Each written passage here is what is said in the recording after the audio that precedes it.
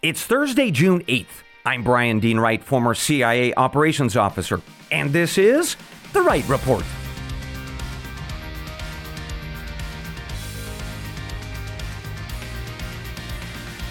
Hey, good day to you, ladies and gentlemen. Welcome to The Wright Report, your daily news podcast.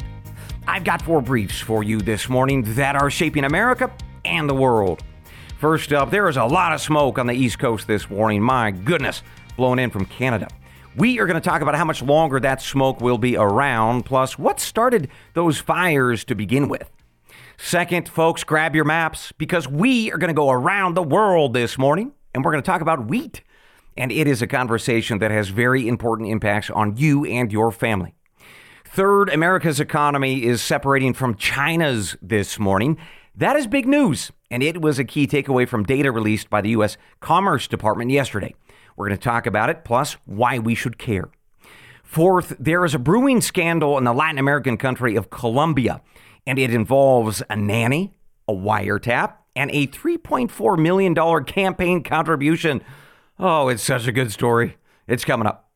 Later, we close out the podcast with 2 things. First, a listener named Norman was not happy about my recent coverage of Ukraine. Second, I've got an update for you on that listener survey that I mentioned yesterday. But first, let's get to our top story of the morning. Over 100 million Americans on the East Coast are under a health advisory this morning as smoke from wildfires 1,000 miles away up in Canada drift to U.S. states from Massachusetts all the way down to North Carolina. Now, a lot of the focus has been on reports that the air quality index for New York City reached record levels, hazardous levels yesterday afternoon, the worst that the city has actually ever recorded in its modern history. But impacts are being felt up and down the eastern seaboard. The city of Philadelphia, for instance, warned residents to stay inside. Meanwhile, those exact same warnings went out to people in New Jersey, Connecticut, Rhode Island, Delaware, Virginia, and even parts of North Carolina, all telling residents to avoid outdoor activities due to the smoke. All right, how long is this going to last? Well, part of the answer is how long those Canadian fires are going to be burning and sending that smoke south and east. More on that in a second. But the other considerations that we have to look at include wind patterns and pressure systems. And both of those, according to meteorologists, well, they're saying that these 2 things will probably end up being, 2 to 3 more days of intense smoke before it all clears out. But let's talk about what's creating the smoke, right? According to the French media outlet AFP, the province of Quebec has 150 fires burning out of control this morning, which is a problem because officials say that they only have enough crew members to fight 40 fires at a time. Now, the Canadian officials have put out word for help with responders in the U.S. and France on the way. So all told, Canada is actually seeing a record number of wildfires all across the country this morning, not just in Quebec. So let's ask ourselves why that is. Who or what is starting these fires? Well, according to the Canada Drought Monitor, all 10 provinces in Canada are experiencing some degree of drought, although most of that is out in the western parts of Canada, around Edmonton, Calgary, and Saskatoon. But beyond dry conditions that obviously create fuel for the fires, the actual fires themselves are being caused by 2 age-old culprits: lightning and humans. According to CBS News, half of wildland fires in Canada are started by lightning, while the other half are humans. Well, they're causing them on purpose or by accident. So for now, what authorities report is that the fires in Quebec are largely being started by a recent series of lightning strikes. But out west in Alberta, that's man-made, although officials have not said exactly who is responsible or why they did it. But arson is possible. And that's why I'm both watching this story and bringing it to you this morning. Right, the United States has seen environmental activists start fires out in our western United States over the years. I shared details on that back on May 10th. So let's see if this is just nature at work in Canada, or rather, there are some eco-terrorists who are involved in some of these fires. I'll keep you posted. With that, let's move on to our second brief this morning. And we have to get out our maps for this one, ladies and gentlemen, because we are off on a journey around the world talking about wheat. And let's start with something that you might not know. Wheat is the second most consumed grain in the world. In fact, it's just ahead of rice, although a little bit behind corn. That, by the way, is according to data from the company Statista. And that means that when we lose globally a wheat crop or prices go up, it affects a whole bunch of people. And that is what prompted this brief this morning. I told you yesterday about the dam bursting in Ukraine. And that wiped out wheat crops, it damaged farm ground, and ultimately it caused wheat prices to shoot up. So grab your maps, whether that be on your phone or your computer or in your mind, and let's actually start this morning's conversation about wheat in China, specifically the Hunan province, which sits just south of Beijing and just north of the infamous city of Wuhan. And it is here in this very historically rich region that China grows most of its wheat. In fact, China is the world's largest producer of wheat, and most of it is grown in this province. But what's interesting about China is that they don't export any of that wheat, actually. They consume it, probably because they have 1.4 billion people to feed. And here's why that's relevant. If China has a bad wheat crop, all right, they have to increase their imports. And that means that they compete for the same wheat that everybody else in the world wants.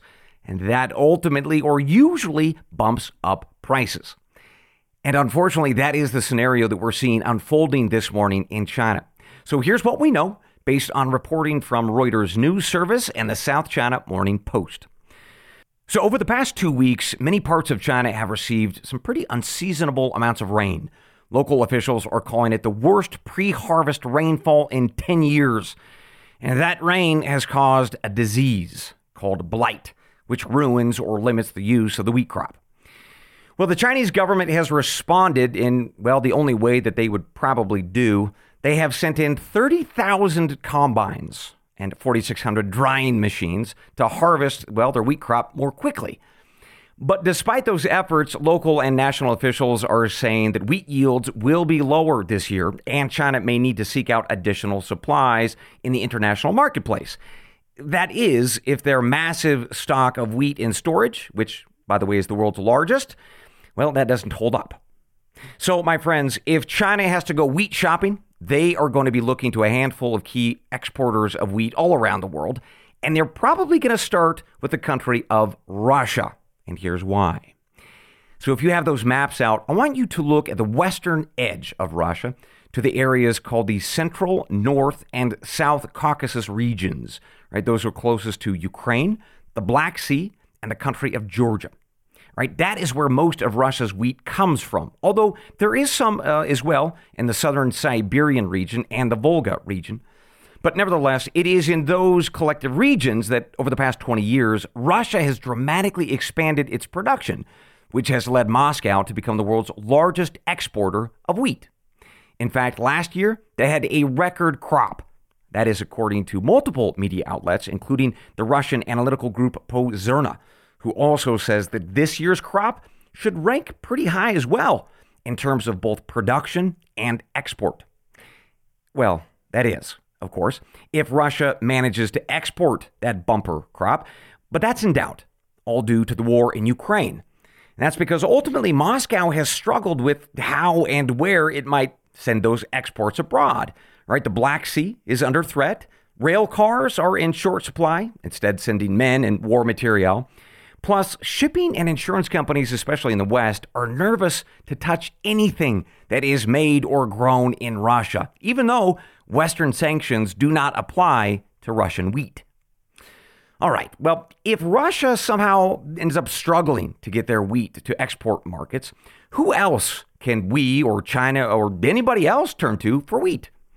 Well, we can turn to the European Union, which, when you consider all of the 27 nations combined, they are the largest exporter of wheat after Russia. And so far this season, ladies and gentlemen, the wheat crop in Europe, it's looking, well, not too bad. According to Bloomberg News, France's crop should be up 6% this year. Romania, they're looking at a 13% rebound from last year's drought-plagued crop. Plus, there's Poland. They've actually got a pretty good healthy crop this year, lots in storage. In fact, they're also exporting wheat to the United States. That's pretty rare. I shared with you that information back on May 19th. However, Europe does have some issues. There's a terrible drought in Spain that I told you about back on May 10th, and countries like Italy are struggling with the drought as well. So if we end up having limited European supply, we have to look for a few other nations that are pretty big exporters and pretty far away on the map. And those would be our friends in Australia and Canada. Let's start in Australia, because unfortunately, they are in the midst of something called a new El Nino weather pattern, and that is making the country drier, with predictions that they are going to have lower wheat yields this year, well, for the next year or two, actually. Meanwhile, in Canada, well, got some pretty good overall news, at least as of a week ago. Predictions from the Canadian government are saying, well, the national wheat crop this year, it's going to be up 7.5% as compared to last year. Which, of course, takes us home to the United States, which in and of itself is a major wheat exporter and consumer. Unfortunately, the jury is still out on this year's wheat crop for us. I've shared previous news, unfortunately bad news, on the wheat crops in Kansas and Oklahoma. Unfortunately, a very severe drought there. But we've got a modestly better set of wheat numbers in the Ohio River Valley. But overall, the U.S. Department of Agriculture is going to be putting out a report as of early July about what they are initially seeing for their first rounds of predictions. So hang your hats tight on that one. But I'll tell you, did you notice something throughout this brief? I kept using the word prediction or predictions or forecasts. And that's because all this good news or bad news is, well, depending on the day, just an estimate before nature decides to throw us maybe a surprise, a sudden burst of rain or a jolt of heat. So that is why I'm going to keep my eye on this year's global wheat harvest. Because not only will it affect heavily your wallet or your family's budget, it's also going to affect the fortunes of countries all around the world, as we discussed this morning. But I want to highlight one last country for you. It's the country in the Middle East called Egypt, which holds the following very unfortunate position. It is the most reliant country in the world on foreign wheat, right? 96% of what they consume each year has to be shipped in from abroad. And that is not a good position to be in. And that, ladies and gentlemen, is why I am going to be keeping you posted on all things wheat. And with that, let's take our first break of the morning. Enjoy the following messages from our sponsoring partners, and then in about a minute, we'll be right back. Friends, I'm excited to tell you about Ark seed kits, like Noah's Ark. And here's why I'm excited. On the Right Report, we talk a lot about two things. We talk about your pocketbook and how to save you some money. We also talk about preparing for global events, like how we could find ourselves at war in Asia. Well, with Ark seed kits, you can address both of those concerns at once. The all-in-one seed kit helps you grow your own food for life. It has over 65 varieties of fruits and vegetables, sprouting from 50,000 heirloom seeds. And let me tell you why that is so important. Heirloom seeds last year after year. Each crop helps you grow the next. But that's not true of 95% of most seeds that you buy. Those last only 1 year. That's why heirloom seeds from Ark seed kits are so great. It's a lifetime of food security. So go to arkseedkits.com. Again, that's Ark, like Noah's Ark, and buy your heirloom seeds today. And if you do, make sure you use promo code RIGHT, like my last name, WRIGHT, and that'll get you 10% off your order. So go to arkseedkits.com, promo code RIGHT, and invest in good food and a bigger wallet for life. Welcome back to The Right Report. Let's continue with our briefs this morning with a pivot towards international news. So let's start first in China, where we've got an update on their economy and its connection to ours. According to new data out from the U.S. Department of Commerce, Beijing's economy is drifting further away from the U.S. in terms of exports to this country, albeit slowly. But in China's place are countries from other parts of Asia and Europe that have much friendlier relations with America, and that has very important implications for world affairs, especially if a war were ever to come between Beijing and Washington, D.C. in the years ahead. But before we get to all of that, let's just start with this. China controls around 30% of global manufacturing. But because of increasing costs of Chinese labor and China's COVID lockdowns, Well, those two things have forced a lot of companies with Chinese operations to increasingly consider moving their facilities elsewhere. In fact, data from last fall, highlighted by CNBC, show that other countries in Southeast Asia are picking up those operations that are leaving China. And those other countries include India, Bangladesh, Thailand, and Vietnam. Now, many of those countries are substantially more friendly to us than China is, and that is a good thing if you're America. Right? Economists call this movement friendshoring. In other words, manufacturers could bring jobs and factories back to American shores, but because of, frankly, cheap labor, they instead choose to go to our friends and their shores in places like Vietnam and Bangladesh. But in other cases, companies are relocating to Mexico to be closer to the American market, but still enjoy all those cheap wages down there. And that is what economists are calling nearshoring rather than friendshoring. But the point, folks, is that the global economy is changing with an increasing separation between the U.S. and China. And that, ladies and gentlemen, takes us to the data that was released yesterday by the U.S. Commerce Department. In fact, the Wall Street Journal reported that Chinese exports accounted for only 15% of the goods that America buys from abroad, right? And that 15% is the lowest level of bilateral trade since 2006. Right, the data also confirmed that this trend of friend-shoring and near-shoring, well, that's accelerating. We're getting an increasing amount of our goods from other Asian countries, plus Europe and Mexico.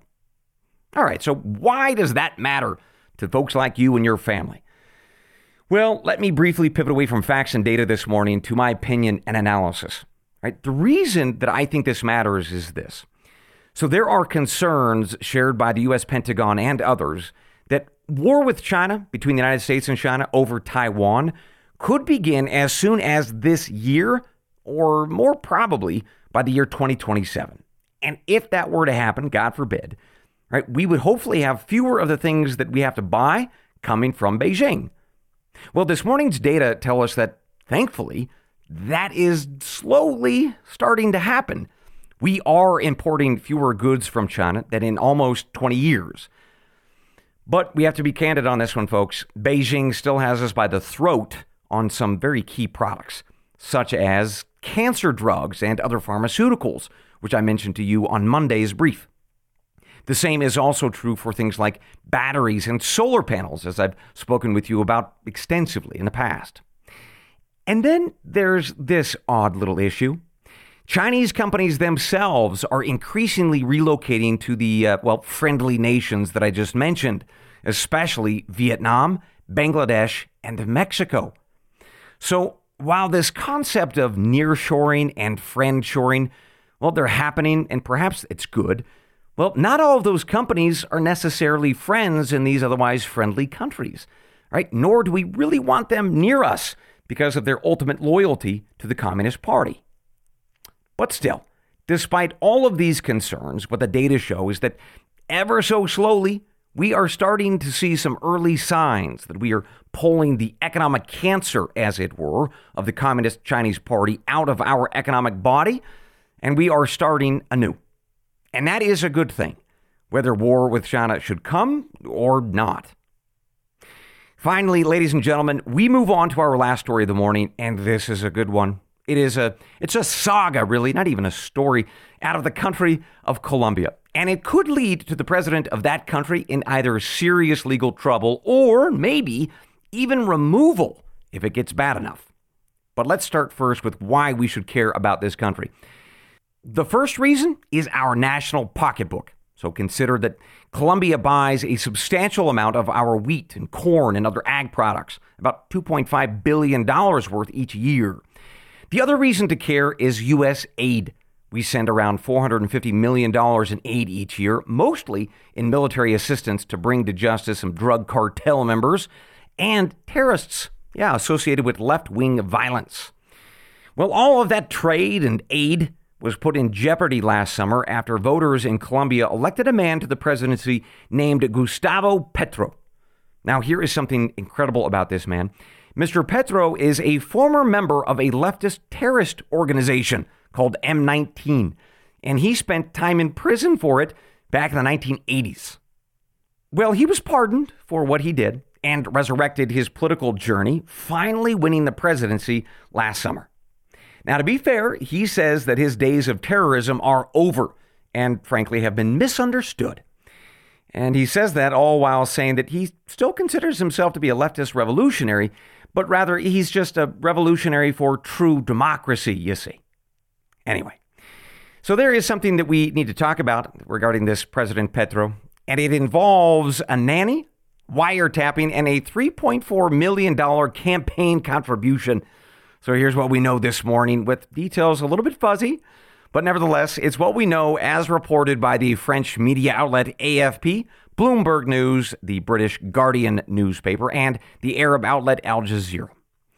So let's go back to last June.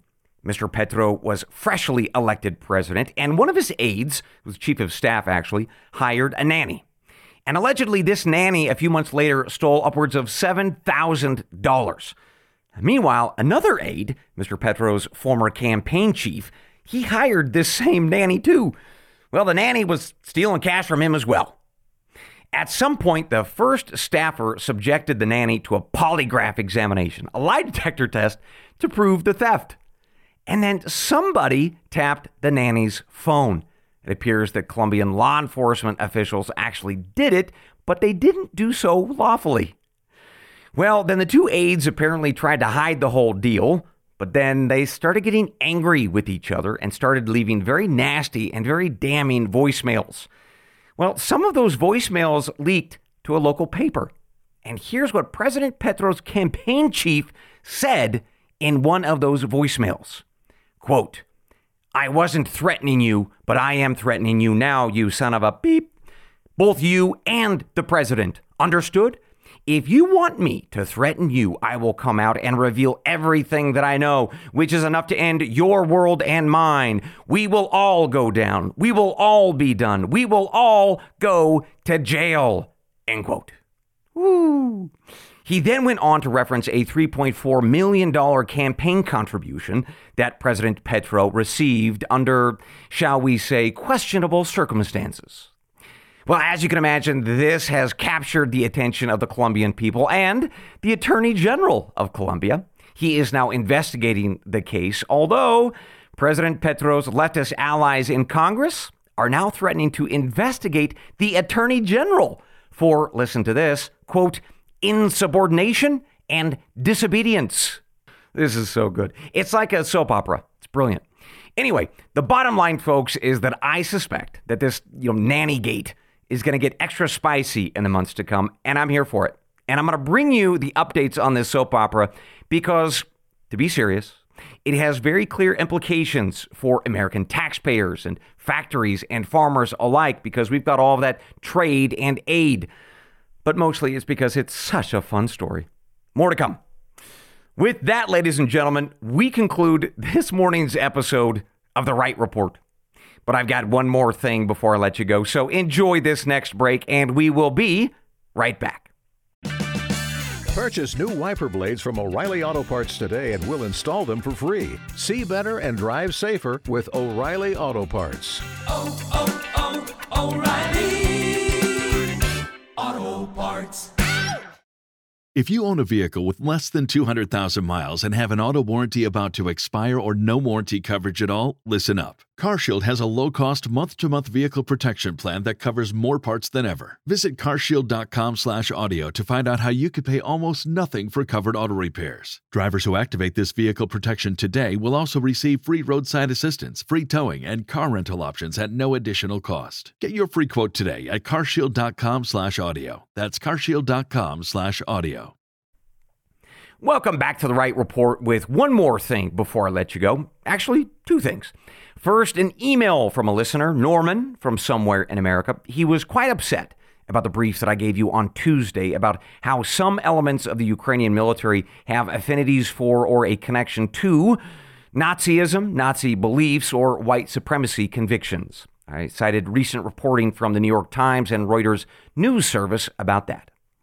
Well, Norman said, quote, "You failed to mention one relevant fact, which is that Zelensky, the democratically elected leader of Ukraine, is a Jew. By omitting this fact, your news, quote unquote, amounts to nothing more than recycled Kremlin propaganda. It is truly sad to see you putting your great talents to such an odious use. I urge you to do some soul searching and change course. Well, Norman, I appreciate your note, but the bottom line here is that the facts are clear, and they are, well, as I say, stubborn things. As the New York Times and Reuters news service are both showing very clearly this morning, to include reference to what the Greek government said to Zelensky himself, there are still elements within the Ukrainian system that struggle with this historical connection to Nazi sympathies. In fact, they're not historical at all. Now, you're right to say that Putin is trying to take advantage of that for his own propaganda purposes, right? But you're wrong to suggest that somehow we shouldn't talk about it, right? What's clear is that there is a problem of radicalism, effectively, with some members of the Ukrainian military forces. To pretend like that's not true, that is just something that I am not able to do. All right. That, ladies and gentlemen, takes me to the second thing that I wanted to discuss with you before I let you go. And it has to do with gratitude and clarification regarding that listener survey I told you about yesterday. So let me recap. Yesterday, I made a pretty big ask of you all. I requested you to go to the show notes of the episode. That's go into your podcast platform, you look at the episode itself, and there are the show notes about what we discussed. Well, at the top of those notes, you should have seen a link to a listener survey.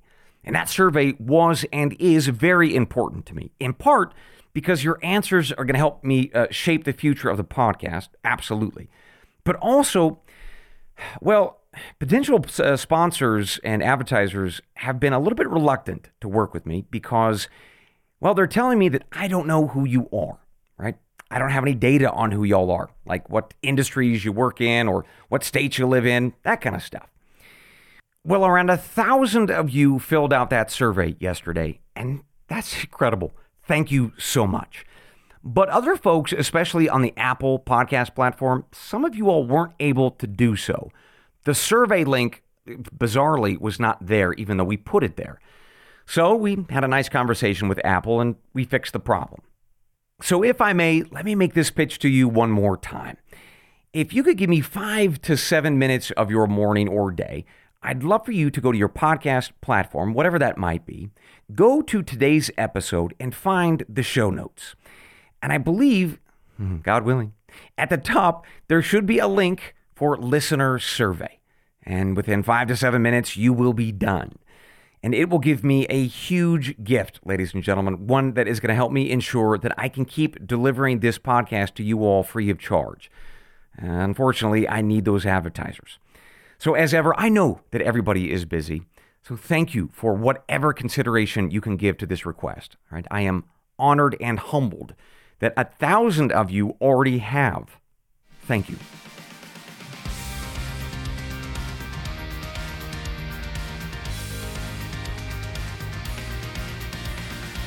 And with that, ladies and gentlemen, we conclude your morning brief. As always, I will see you tomorrow, God willing. Until then, I leave you with the creed of every good spy and every wise American. They're the words from the Gospel of John, chapter 8, verse 32. And you shall know the truth, and the truth shall make you free. Good day.